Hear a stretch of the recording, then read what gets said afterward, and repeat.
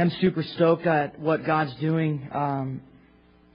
Just as Stuart was sharing, and things that God's doing in my own life, and very similar things. And our hearts really are to just simply minister to people, to be a blessing. And our heart for you is that you catch that vision of just ministering to people and letting your life be a blessing to somebody else. As Paul says in 2 Corinthians chapter 4, verse 15, "For all things are for your sakes." And that verse has absolutely captured me over the last few months. And the fact that all things were for their sakes. Not for His sake, not for His fame, but for them, to be a blessing to them. And that's really what ministry is all about. That's why we're here. That's why we exist as a church, is to minister to people, to minister to you guys, to be a blessing to you guys. And, oftentimes that doesn't take place. It's not true ministry that's happening. And so my heart is that is what is happening in your lives, and that you guys respond to that, and that you don't just say, yeah, I want to come and be ministered to, but you say, man, I've been ministered to, I've been blessed, and now I want to minister, now I want to be a blessing. And that's my heart for you guys. That's my heart for this church. So 2 Corinthians chapter 5, we're going to look at verses 11 through 15 this morning. Paul wrote 2 Corinthians as a defense of his ministry, to address the character assassinations that had been leveled against him, to sort of set the record straight on really why he did what he did and what he was all about. And 2 Corinthians really is a textbook on ministry. It would be an awesome book to use as a preparation for guys, for gals, for all of us who have a heart to minister. But certainly for those of us that want our lives to be used by the Lord. This is our textbook. This is where we should be getting our principles of ministry, if you will. And here in chapter 5 of 2 Corinthians, Paul gives us 5 motivations for ministry. 5 things that really fired him up. 5 things that lit a fire under him and that caused him to go and serve Jesus with all of his heart. And we looked at a few of these last week, but I just want to quickly go back over them. In verses 1 through 8, Paul gives us the first motivation for ministry, and that was that he had an eternal perspective. The fact that he knew this life was so short, that caused him to want to use every moment he had to serve Jesus. So an eternal perspective was the first motivation. The second motivation that we see is the goal of pleasing God. In verse 9, Paul says that he made it his aim to be well-pleasing to Him. And we talked about that last week. The goal of pleasing God. That our lives ought to be focused on pleasing Jesus. That ought to be our aim. That ought to be our goal. And then the third thing we saw last week, third motivation there in verse 10, is the judgment seat of Christ.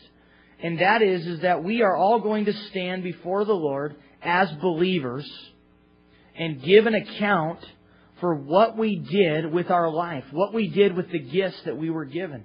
Did we bury them in the sand? Did we just say, hey, I'm going to serve myself, I'm going to live for myself? Or did we use those things that we were given to be a blessing to other people? We're going to give an account for that.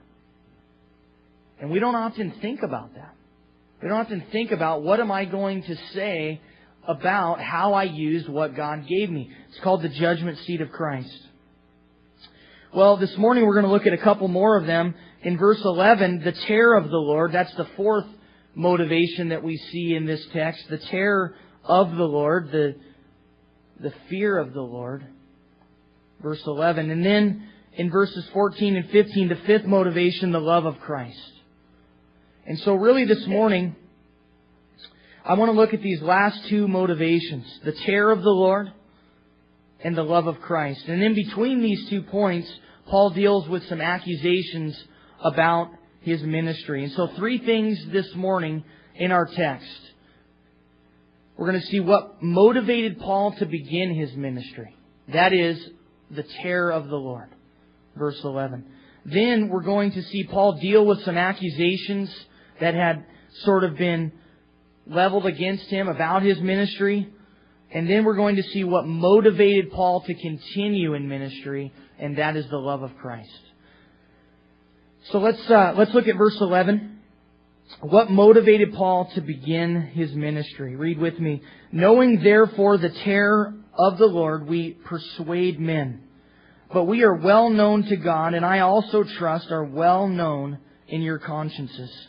So the first thing that Paul tells us is really what launched him forward in ministry. What motivated him to begin ministry. And he says it was the terror of the Lord. And I think this terror of the Lord has a twofold application. It should motivate us in two ways, really. First, I think it's speaking of ourselves, that we recognize, based on the context of the judgment seat of Christ, that we recognize that we are going to give an account for our lives as believers. That there is a judgment for how we used what we were given. And that terror, that fear, that motivation should drive us to serve Christ. That we should say, man, if I'm going to stand before the Lord and give an account of how I used the things that God gave me, if I'm going to stand before the Lord and have to, share how I used the gifts that God gave me, if I'm going to stand before the Lord and have all of my life be judged by fire, the Bible says, and those things that are wood, hay, and stubble are going to be burned up, and those things that are of gold and silver and precious stones will remain. We're going to be tested. Our life's work will be tested by fire.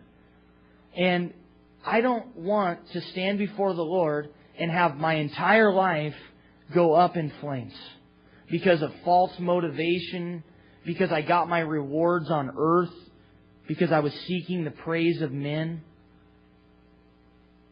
because I was doing it to be famous, to get a pat on the back, because I was doing it for money. I don't want those to be my motivation. I want to have pure motives.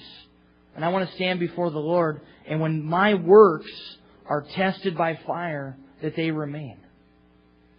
And so that, you guys, is the first, I think, application of the terror of the Lord contextually. That drove Paul into ministry as he realized that he would give an account of his life. He thought, man, I need to get busy.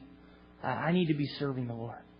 I can't be sitting around serving myself. But I think another application of this terror of the Lord is the judgment of sinners. In other words, the terror of the Lord should create within us a desire to reach people with the gospel. It should create within us a heart for unbelievers. Because yes, as believers, we're going to stand before the judgment seat of Christ. And we're going to give an account for our lives. But as unbelievers, those that have never placed their faith in Jesus Christ, they will stand before what's called the great white throne of judgment. And they will have to answer for why they rejected Jesus' offer, Jesus' gift of salvation. And they will answer for their sins. And people say, well, I think my good works will outweigh my bad works. I think God will recognize that I'm a good person and that I really, was a nice guy and I helped old people across the street. And, I think one time I gave to save the whales or something, and I never murdered anybody and I was, I never molested any kids. So, I'm a pretty good person. That's sort of the idea, the mindset of people. And you guys, that mindset will not stand at the judgment of God, at the great white throne of judgment. Because they're not going to be judged based on and compared to somebody else. See, if that were the case, then yeah, there would be some that are good and some that are bad. But we're going to be judged compared to perfection. So, even if you've sinned one time, you're not perfect. And so that eliminates you from heaven, trying to get there on your own. And that's why Jesus came and He died in our place and He became sin so that we might become the righteousness of God in Him. But those that have rejected Jesus, and I hope and I pray that that's none of you, but if it is you, if you know in your heart this morning that you've rejected Jesus, then you will stand before God to give an account for why you rejected Jesus. And then you will face the penalty for your sins. And Paul says that notion, that understanding, that truth created such a fire in my heart, created such a desire for me to see people come to Christ. That's what would cause Paul to get on ships and travel across the known world at that time and go and be beaten and be mocked. That's what would cause Paul to be stoned and then get right back up and continue to preach the gospel. That's what motivated him. It was the fact that he was going to give an account for his own life, and it was also the fact that he knew that sinners were going to hell. And we, as believers, say that we believe that. But I don't know if we truly do. Because if we truly did, I think it would change the way that we interact with people in our families that don't know the Lord. I think it would change the way that we interact with people at work. Because Paul understood this truth and it captivated his heart. It grabbed a hold of him and caused him to give his life for the sake of others. The terror of the Lord. In the modern day church, we don't talk about the terror of the Lord very often. We don't talk about the fear of the Lord. In fact, oftentimes when we do talk about the fear of the Lord, we explain it away. Well, in the Bible, the fear of the Lord really means a respect. It's kind of like, respecting your teacher at school. No, it doesn't. The fear of the Lord means the fear of God.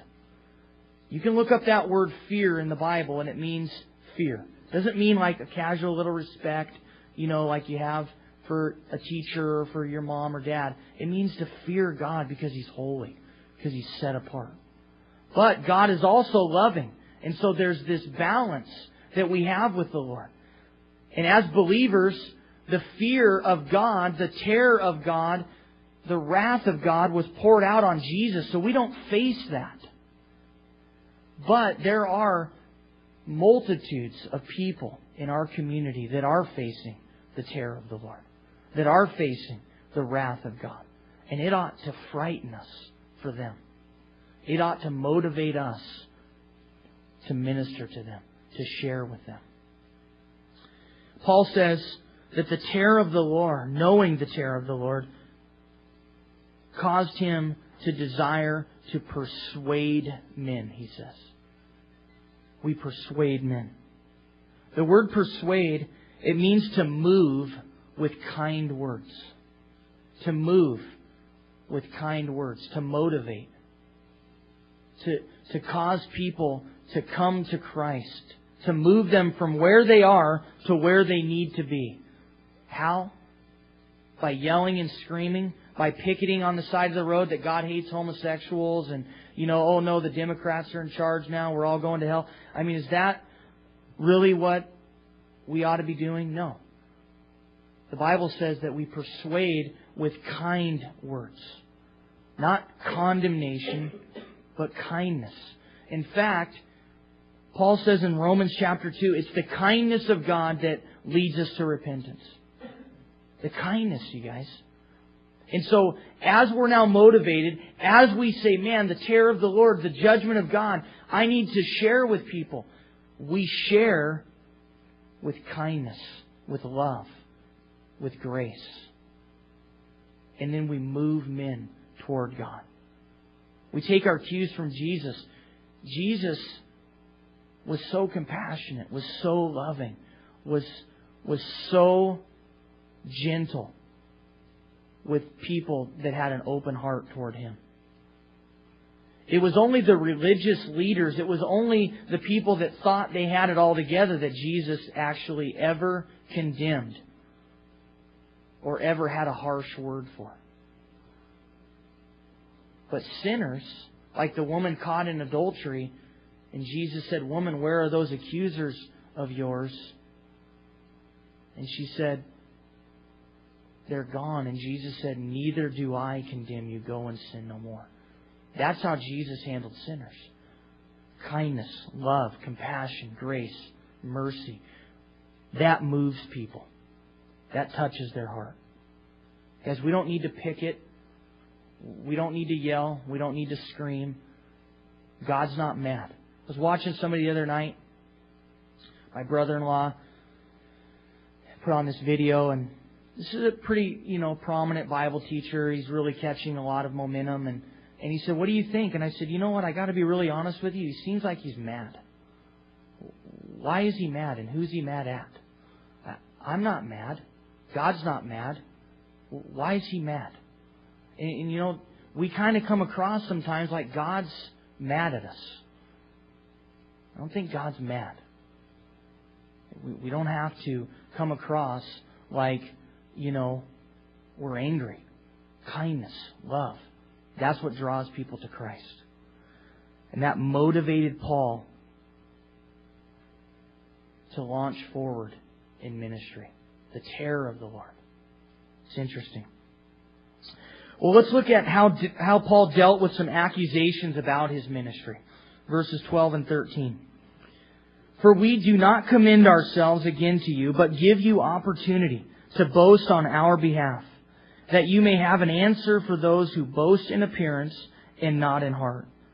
For if we are beside ourselves, it is for God. Or if we are of a sound mind, it is for you." And so Paul deals with some accusations about his ministry. I want you guys to notice three things here. First of all, Paul didn't commend himself. You remember back in previous studies that we talked about how that in that day and age, in that society, when you traveled, when you went to places, you would bring letters of recommendation. Because they didn't have the Holiday Inn, they didn't have the Best Western. And so when you went to places to travel, maybe on business or in Paul's case, on mission work, you didn't stay in a hotel. You would stay with people. So, it's like the Smith family is going to bring you into their home, but they kind of want to know a little bit about you before they do that. And so you would bring letters of recommendation that would say, Paul's a great guy. He loves the Lord and this and that. And okay, great. Well, Paul didn't bring those. And we talked about that, how that Paul was not interested in being commended by men. His commendation came from Christ. And so these teachers, these leaders in the church of Corinth that had come in after Paul planted this church, they said, "Look, Paul didn't even have letters of recommendation. Who is this guy anyway? He didn't have any letters to say who he was, to say what he was about." And Paul would say, "Look, my life spoke for itself. And the fruit of my ministry spoke for who I am." We talked about that at great length in previous studies. And Paul is sort of referring to that again here. He's saying, "We do not commend ourselves again to you." And that's the first thing I want you to notice, is that Paul didn't commend himself. Paul didn't recommend himself. Paul didn't bring praise to himself. Paul didn't say how great he was. He wasn't interested in doing that. And I think we have to be very careful, like Proverbs says, that we let another man praise us, not our own lips. Because there's nothing more of an affront to the kingdom of God and to His work than pride. God hates pride. The Bible tells us that. And so, don't allow yourself to to boast, to brag, to commend yourself, to pat yourself on the back. Don't think of yourself more highly than you ought to think, the Bible says. We really need to have Christ's estimation of us. And that is that in and of ourselves, in and of our flesh, we have nothing to offer. The Bible says we're spiritually bankrupt. But with Christ, we can do all things. With Christ, we can be accepted by God. With Christ, we can be used by God. And so we have Christ's estimation of ourselves. We see ourselves through Him. Like Paul says, I make my boast in Christ. Not in myself, not in my own abilities. We got to be careful of that. We got to be careful of bragging about ourselves and boasting about ourselves. Paul says, I don't do that. I don't commend myself. But give you opportunity to boast on our behalf, he said. He said, if you want to look at the fruit of my ministry and you want to recommend me, then great. That you may have an answer for those whose boast in appearance and not in heart. For those whose boast is in appearance and not in heart. Paul didn't want to be judged by his outward appearance. He wanted to be judged by his heart. And that's why he didn't commend himself. That's why he didn't boast about himself. Because what men want to see and what men boast about is the outward. And what God sees and what God is actually looking for and what God thinks is incredible and is amazing is your heart. But that's not how we look at things. That's not how we judge things. We judge by the outward appearance.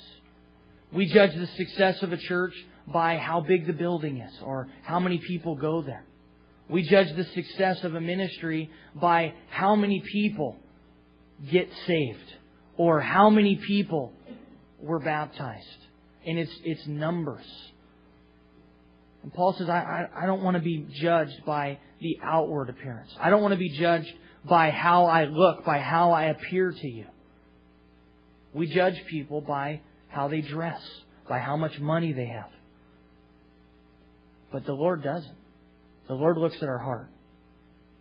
And that's what He's concerned with, is your heart. We've been talking a lot about our heart. Where is our heart? Where are our passions? What moves us? What drives us? What gets us out of bed in the morning? That's what we're judged for, you guys, is our heart. If you're a responsible person and you're a successful person and you're a person that has your act together, but your motivation is to make a lot of money, that doesn't impress God.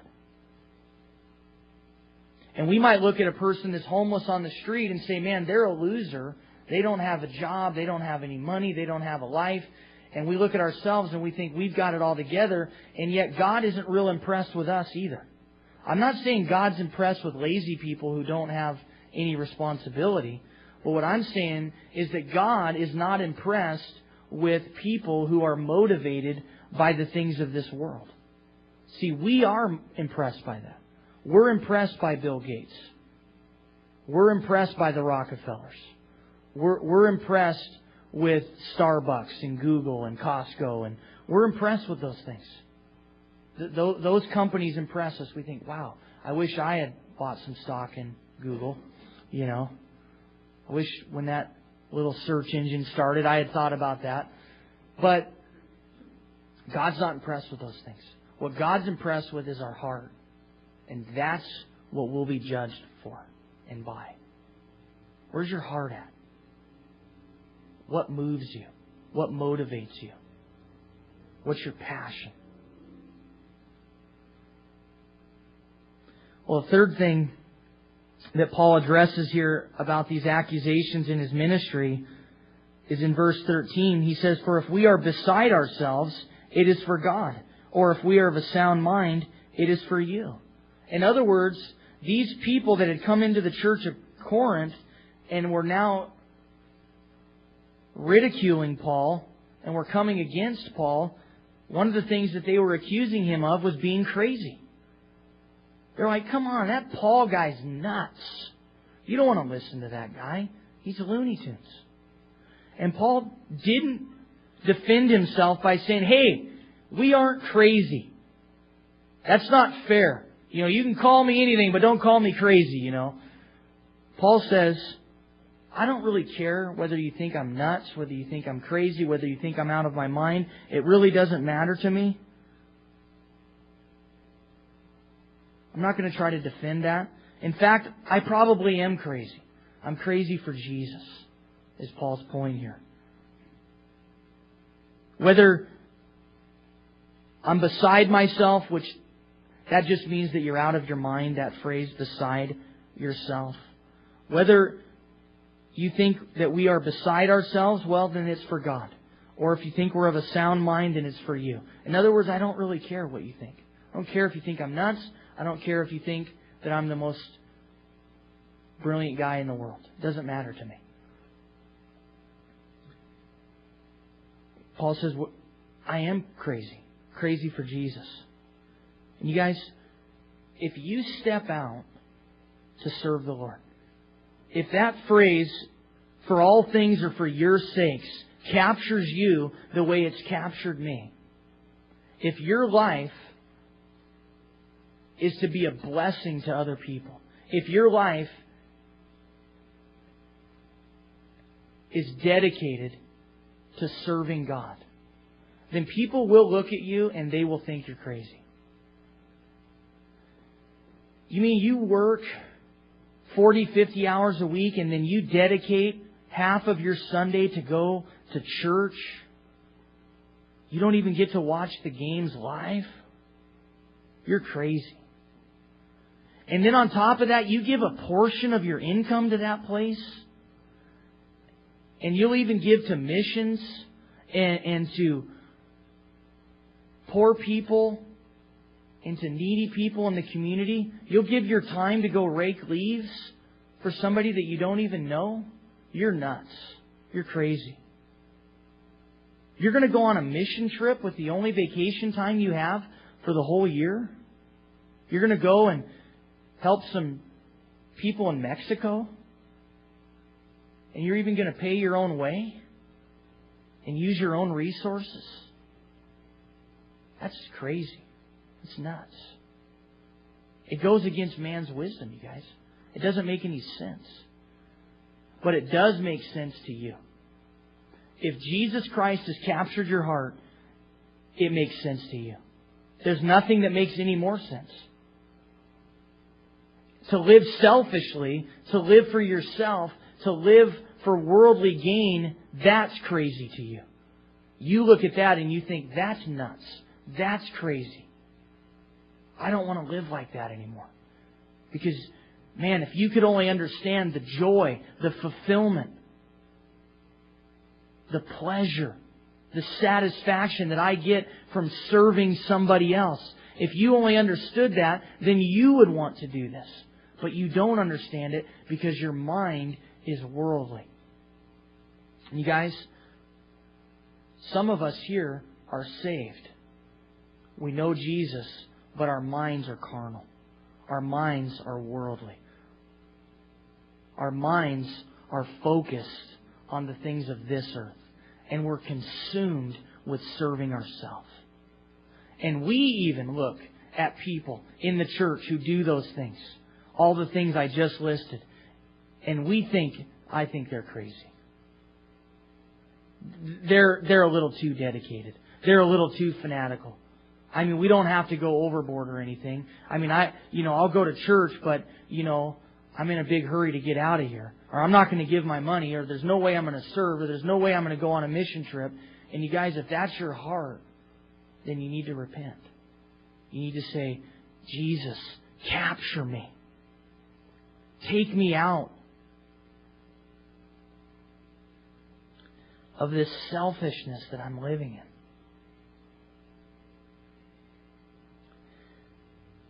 That's what Paul's communicating here to us. He says, yeah, I am crazy. But it's because of what Jesus did. And He captured my heart. And there's no way I'm turning back. Well, let's talk a little bit about what motivated Paul to continue in ministry. We've seen what sort of launched him into ministry, what got him going in ministry. We've seen him handle some accusations in ministry. Let's talk a little bit about what motivated Paul to continue in ministry. Verses 14 and 15. For the love of Christ compels us, because we judge thus, that if one died for all, then all died. And He died for all, that those who live should live no longer for themselves, but for Him who died for them and rose again. Probably some of the greatest verses in the New Testament. The love of Christ compels us, he says. What was Paul's reason for continuing in ministry? I mean, that's a great question. Paul, why would you continue? I mean, if you went down to Mexico and you were serving the people down there and all of a sudden they just started throwing rocks at you, probably be like, let's go somewhere where the people actually want to listen. Where they actually want to hear it. But Paul didn't have that kind of mindset. Paul had such a passion to minister to people. Picture yourself next Saturday out there raking leaves, and here comes an old guy out of the house. He just starts throwing stuff at you. Or he just starts shooting his gun. Old 30-30 lever action, from the hip. And then you dodge a couple bullets, wait till he's out of ammunition, then you keep raking leaves, That was Paul. Why? Why would you do that, Paul? Why would you continue in the midst of all these difficulties? I mean, Paul said that he was whipped, that he was scourged 3 times. I'm sure all of us have seen the Passion of the Christ. We saw the scene where Jesus was scourged, where He was whipped. Paul says that he went through that, and we don't know to what degree, but the scourging was that process. And Paul says he experienced that 3 times. He says he was shipwrecked. He says he went hungry for days at a time. He was persecuted. He was abandoned by his family. He was imprisoned. Why would you continue, Paul? I think I would have found a new vocation. I think I would have said, maybe God's not calling me to this. It seems so difficult and so hard and nobody wants to listen. Why would Paul continue to give his life for the sake of others? Why should you? Why should I give my life for the sake of others? Why shouldn't we just live in our own little selfish, self-consumed world of going to work, making money, and then doing whatever we want to do? Why shouldn't we live like that? Well, because the love of Christ compels us. The word compels here, it's a very interesting word. It means to push forward, as in motivation, as in the motivation to continue in ministry, but it also means to hold together. The love of Christ pushed Paul forward, certainly. I think a great example of that, I mentioned it briefly, is in Acts chapter 14 where Paul is stoned in Lystra. He's stoned and it says they left him for dead. Left him for dead. They assumed he was dead. You guys, when we talk about stoning in the Bible, we don't want to think about like little rocks. We want to think about boulders. That's what were thrown at people when they were stoned. Just imagine being stoned with, softball-sized rocks heaved at you. Paul was left for dead. Then some of his friends, some of his ministry partners came out, and Paul was either resurrected or, resuscitated, one of the two. We don't really know. But I think at that point, I would have said, I need some R&R. You know, you guys go on ahead without me. I'm gonna head back to Jerusalem for a while. Just, heal up a little bit. Not Paul. At that point, Paul got up and he went to Derbe and began to minister to people. What pushed him forward? What would cause a man to do that? Paul says it was the love of Christ. The love of Christ compelled him. The love of Christ had captured his heart. Because I wonder if the love of Christ has captured our heart. If the love of Christ is compelling us. Well, another application of this is that the love of Christ not only pushed him forward, it not only motivated him, but it also held him together. That's the second application of that word. The love of Christ held Paul together. In fact, while Paul was in Corinth, he began to become extremely afraid of the opposition that was coming against him. I mean, even Paul, with all that he experienced, with all that he had gone through, with all the trials, even Paul at times became afraid. And it says in Acts chapter 18 that Paul was simply afraid and he was ready to quit there in Corinth because of the opposition. And the Lord came to him in the night, and the Lord spoke to him and said, "Do not be afraid, but speak, and do not keep silent, for I am with you. And no one will attack you to hurt you, for I have many people in this city." And then Paul continued there 1 year and 6 months, teaching the Word of God among them. What held Paul together when most of us would have ran? What held Paul together when most of us would have fallen apart? Was the love of Christ. It was God's still small voice in his heart. It was the love of Christ that had captured him. Because I want you to notice something, that Paul's motivation to continue in ministry is not money. I mean, that would make sense. If there was like a pot of gold at the end of this rainbow somewhere, then yeah, I could see that. Paul's motivation to continue in ministry was not worldly success. It was not fame. Paul would end up dying in a Roman jail cell, saying at the end of his life that almost all of his friends had abandoned him. Most of us wouldn't define success that way. Paul wasn't looking for success. Paul wasn't looking for worldly gain. Those were not the things that motivated him. Those were not the things that would get him on another ship and another boat and cause him to travel to another city. What are we motivated by? What compels us? For many of us, it's the love of money, not the love of Christ. It's the love of money that gets us out of bed in the morning. You guys, we all need money. We all need to make a living. We all need an income.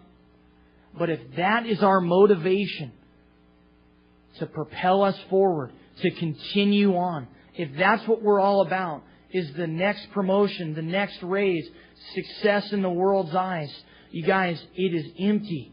It is fleeting. And it will all burn up at the judgment seat of Christ. It'll all burn up. How many ministries today are more about the love of money than they are the love of Christ?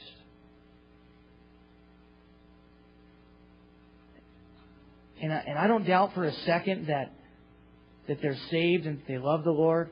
But when they stand before the Lord and they give an account for their ministry, it's going to be up in smoke. It's gone. And I think a lot of our lives are more about the love of money than they are the love of Christ.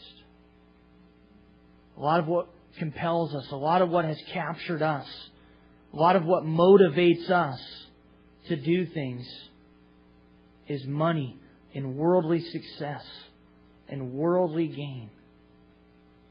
If you think about it in terms of what you make time to do. We make time to do those things that are important to us.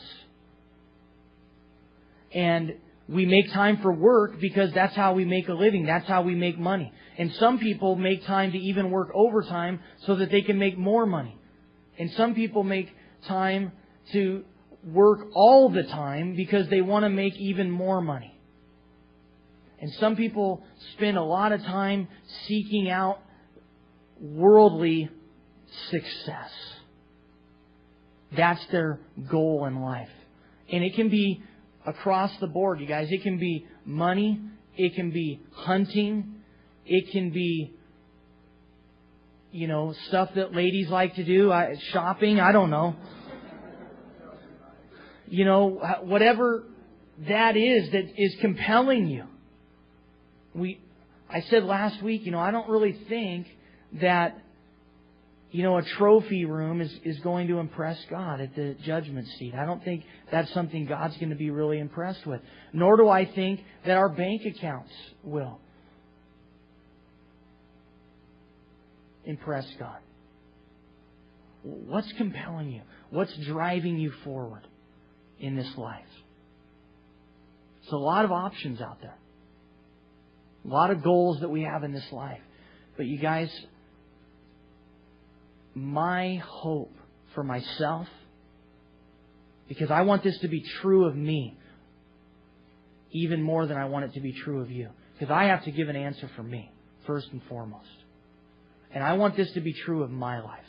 I want this to be my heart. I certainly don't want to just say this and not live it.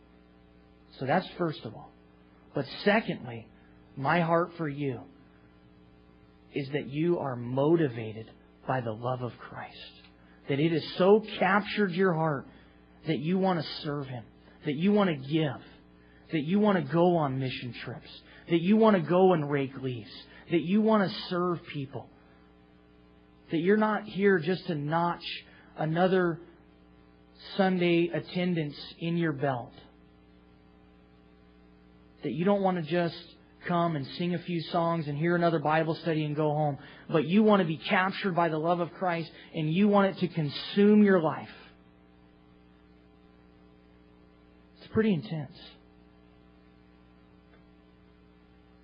It doesn't appeal to the masses, these concepts. But it's the Word of God. It's the heart of God. It's what He wants. Look what Paul says.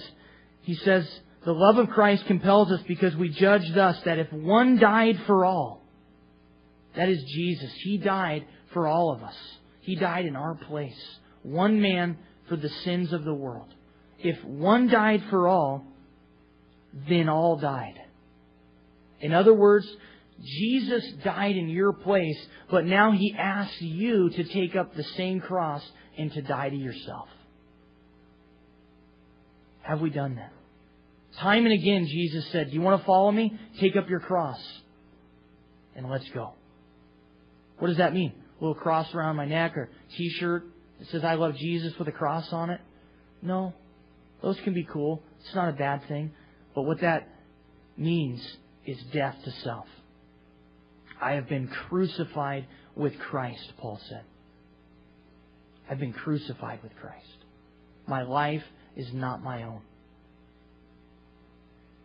That's what it means to take up the cross. If one died for all, then all died. You see, they go hand in hand. And that's why, if you know Jesus today, and you believe that He died for you, and you believe that one died for all, and you're a part of that all, you want Jesus' forgiveness, but you are living selfishly, that's why your life's so miserable.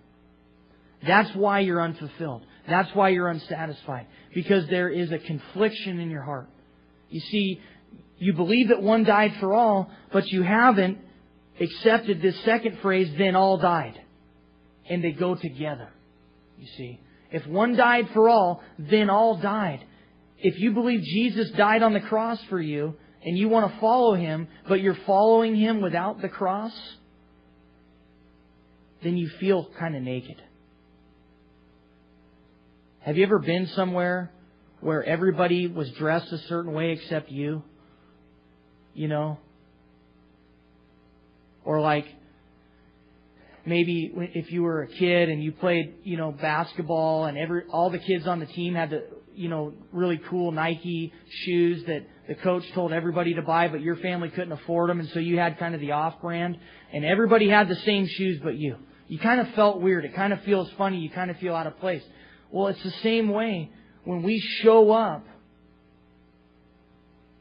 as Christians, as believers, without the cross, without crucifying ourselves. We're out of place. We don't fit in. There's a confliction that's going on in our heart. Because we want the cross for us, we want to be forgiven, but we haven't taken up the cross and given our life for the sake of others. Paul says, and He died for all. Listen, verse 15. He died for all, that those who live, that's us. He died for all, that we might live, that we might have life. Jesus said that you might have life and more abundant life, in fact. He wants to give you eternal life. That is salvation. But He wants to give you abundant life today. An abundant life, you guys, it comes out of serving other people, being a blessing to other people. He said, and He died for all, that those who live should live no longer for themselves. Wow. That's huge. Should live no longer for themselves, but for Him who died for them and rose again. Who are we living for? Are we living for ourselves? Are we living for our promotion? For our gain? Or are we living for Him because of what He did? See, the love of Christ, you guys, it compels us. When you recognize what Jesus did for you, you don't want to live selfishly anymore. You don't want to live for yourself. You want to live for others. You want to live for Christ. That's the heart of what Paul's saying here. He died for you so that you would no longer live for yourself. I'm going to ask the worship team to come back up. And maybe you need to get some things right in your own heart. Maybe we've been living for ourselves. Maybe we've been living for selfish gain. Maybe our motivation has been the things of this world. Maybe we don't have a heart for people. Maybe we have no heart to share the gospel. As we talked about, the terror of the Lord motivated Paul to share the gospel with people. Maybe you need that heart. You guys, I pray that none of us leave here having not been challenged by the Lord. Because these are truths, you guys, that I know I'm not living up to. And if you sense in your own heart that you're not living up to these things, then I would ask that you just get that right with the Lord. That you honestly say to God today, God, I want to live for the sake of others. God, I don't want to live for myself any longer. I want to live for You, to please You. So let's stand and just allow God to search your heart and to minister to you this morning.